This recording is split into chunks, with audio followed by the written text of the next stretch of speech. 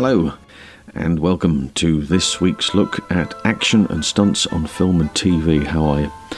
I wanted to talk today, if I may, in connection with the sad passing recently of Robbie Coltrane, who not only was in the Bond pictures but also in Harry Potter. And it struck me that actors and characters are all shapes and sizes. Now, to accommodate this, the stunt performer must adapt through costume, through added layers to the costume, allowing him or her to appear larger. In the old days, in order to look bigger, you'd have perspective shots. We've talked about this before. Sets built up in such a way that the character would look bigger than other characters. The Hulk TV show is a good example of these type of shots, where you have many shots of the hero, or the villain, depending on how you look at it, the Green Monster. Lots of those shots from below, making him look more menacing. Now, they eventually employed stuntman Manny Perry to double Lou Ferrigno in the longer shots. But if you think there's another Bond connection here, because can you imagine what might have happened if they'd used Richard Kiel, who was originally cast as the Hulk, in some of those early roles? I mean, he's 7'2", and they would have had to go to extraordinary lengths to find or create new perspective shots that would make that work. Richard Kiel, of course, went on to the Bond movies, and stuntmen Martin Grace, Paul Weston, and Ronnie Luganbill all managed to convince the audience of additional size without additional padding. As I mentioned at the top of this, Robbie went on to become Hagrid in the Harry Potter films. Now, Robbie was 6'1" and had to play a character who was 8'6". You don't have doubles that big.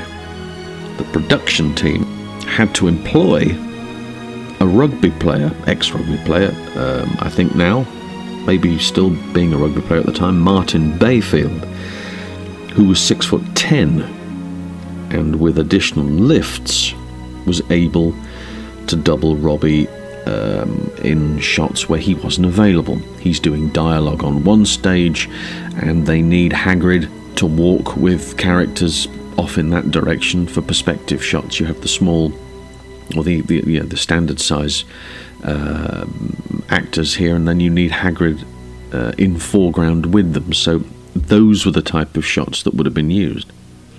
Stunt coordinator Greg Powell had also stepped in and doubled Robbie Coltrane for the motorcycle sequence, Deathly Hallows Part 1, as did stuntman Matt Sterling.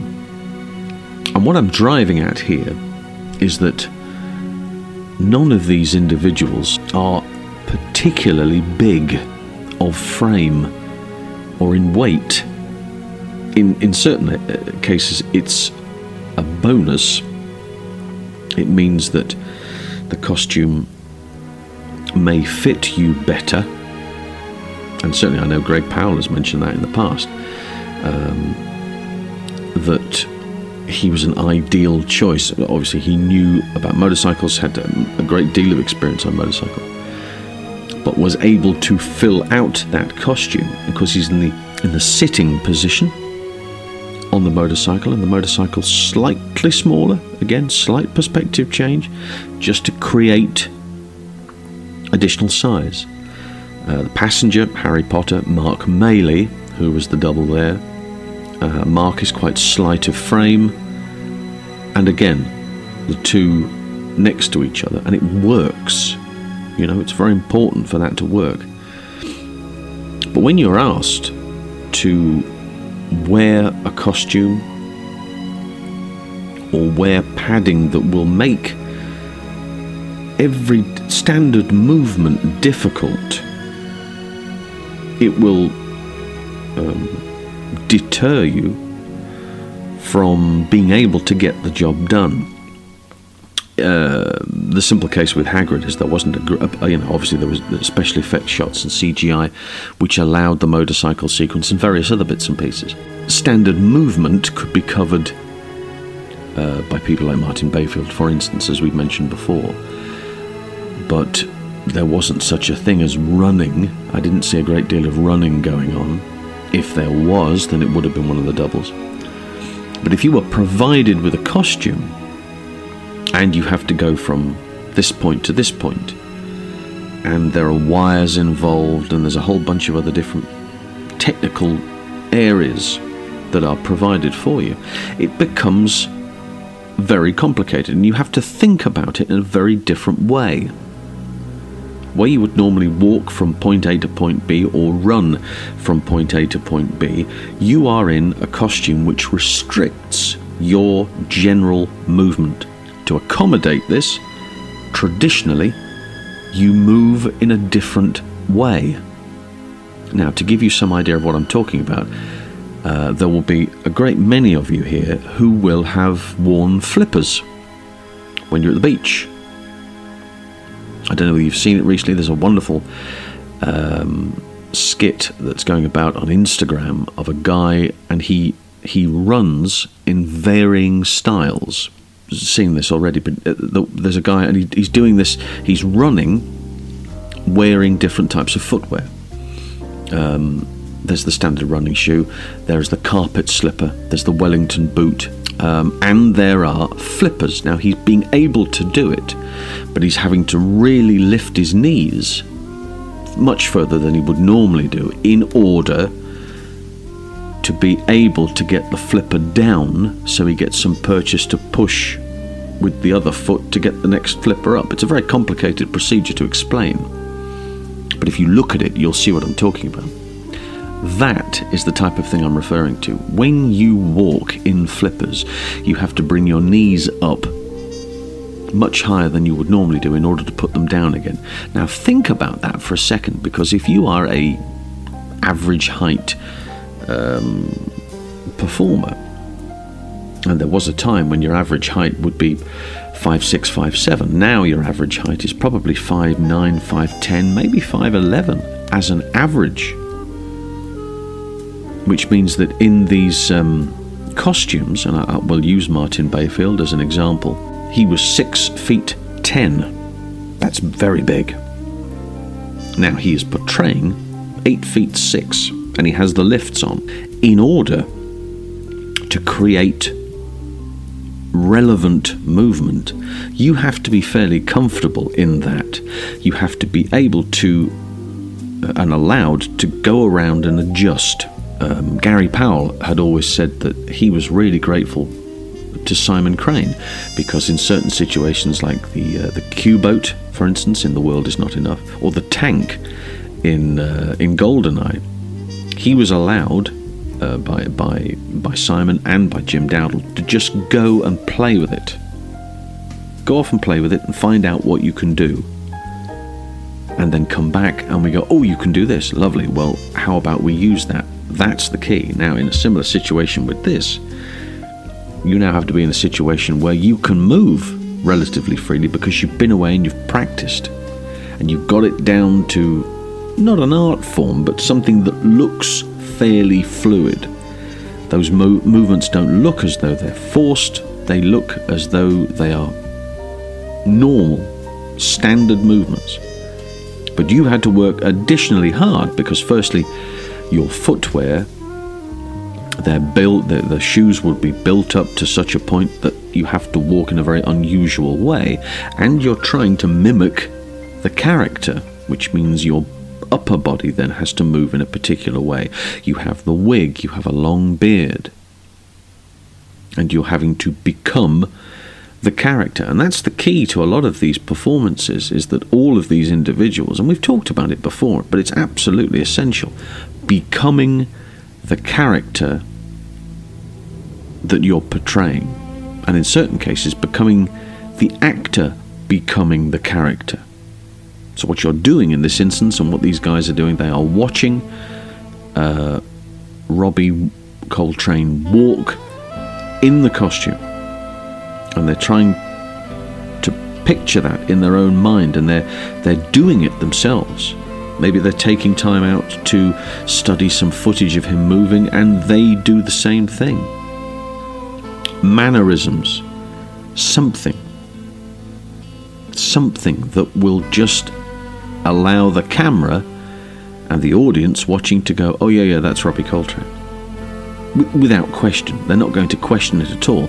They don't need to question it. And I imagine, and I know that there are a couple of sequences, for instance, by the train, when Hagrid is waving off the children back on the train in a couple of these movies, that's not him, that's Martin Bayfield.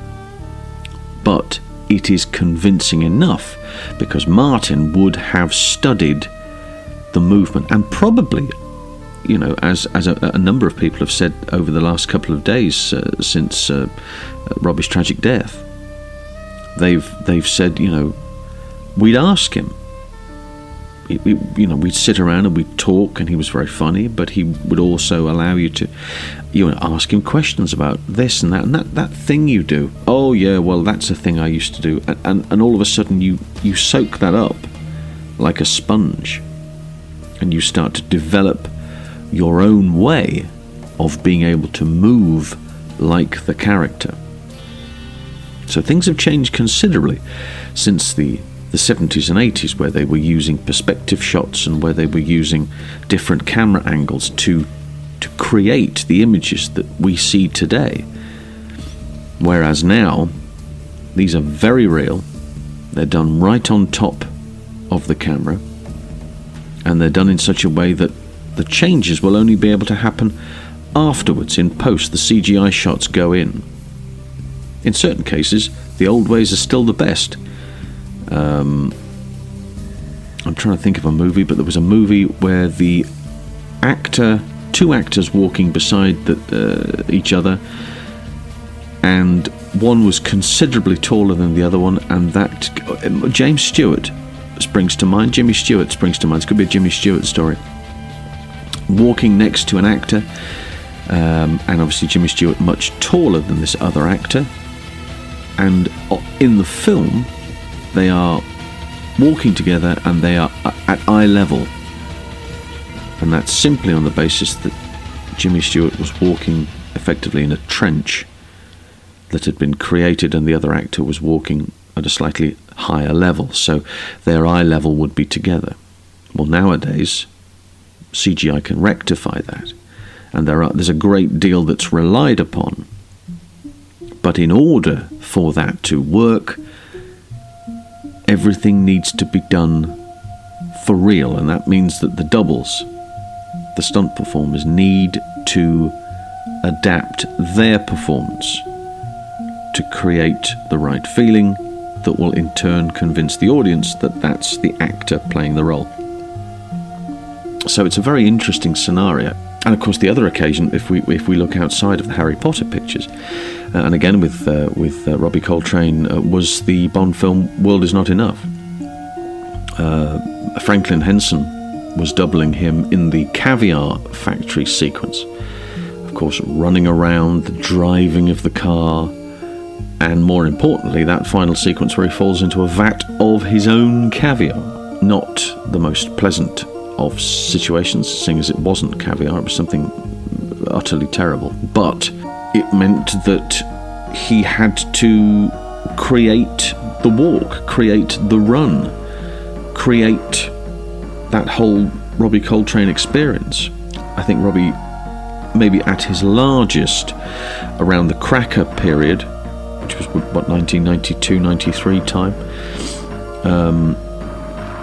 would have struggled to have done as much physical action as is possible, but certainly by the time that World Is Not Enough came around in 99, he'd lost some weight and was obviously very much happier with his physical situation, and consequently, Franklin had to double him for all of those exciting sequences during that battle. But again, when you look at the footage, majority of people go, "Oh, that's the stunt double," but some of those sequences aren't. Some of those sequences are Robbie moving from place to place, and Franklin just coming in for a few frames. And that's where a great deal of the success of this type of work comes from. So adapting the scenario, and once being told, "Oh, you're doubling Robbie Coltrane," you have to look at the suit that you're wearing, and obviously he would have been wearing the same costume, and under that he would have had some padding in some shape or form, which would have simply packed out the costume. It's not there from a safety perspective. He's chancing he's going to be wearing his own padding anyway, should there be any issues, and maybe a dry suit underneath that as well, so that there's absolutely no fear of any of that shocking gunk falling into getting next to his skin, and possibly having some sort of reaction to it. So anyway, that was the point of mentioning this. Robbie Coltrane being much more than just a larger-than-life character. We've seen a lot of the footage that people have been putting up over the last couple of days, and he's an extraordinary character. He will be missed greatly by film and television fans the world over, and luckily we have his television and film performances to look back on. Without it would be a very difficult time, and I assume that that's what his family would be doing. They will have that to remember him by, and I know a great many of the stunt performers who have worked with him, who have doubled him over the years, feel exactly the same way, that a huge void has appeared in their lives since he has gone, and we pass on our condolences to his family and his friends and anybody who has worked with him over his career. Jack is turning, but the race is in my head. I'm attacking the illusion, but the stopping drives him mad.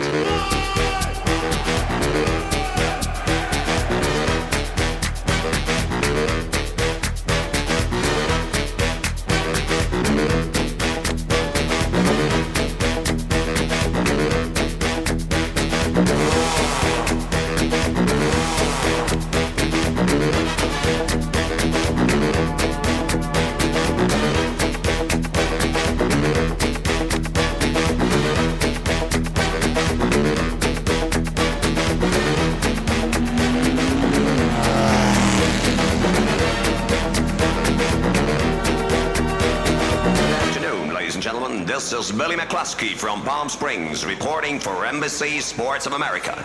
20 seconds to the start of the 31st Formula race on a hot summer.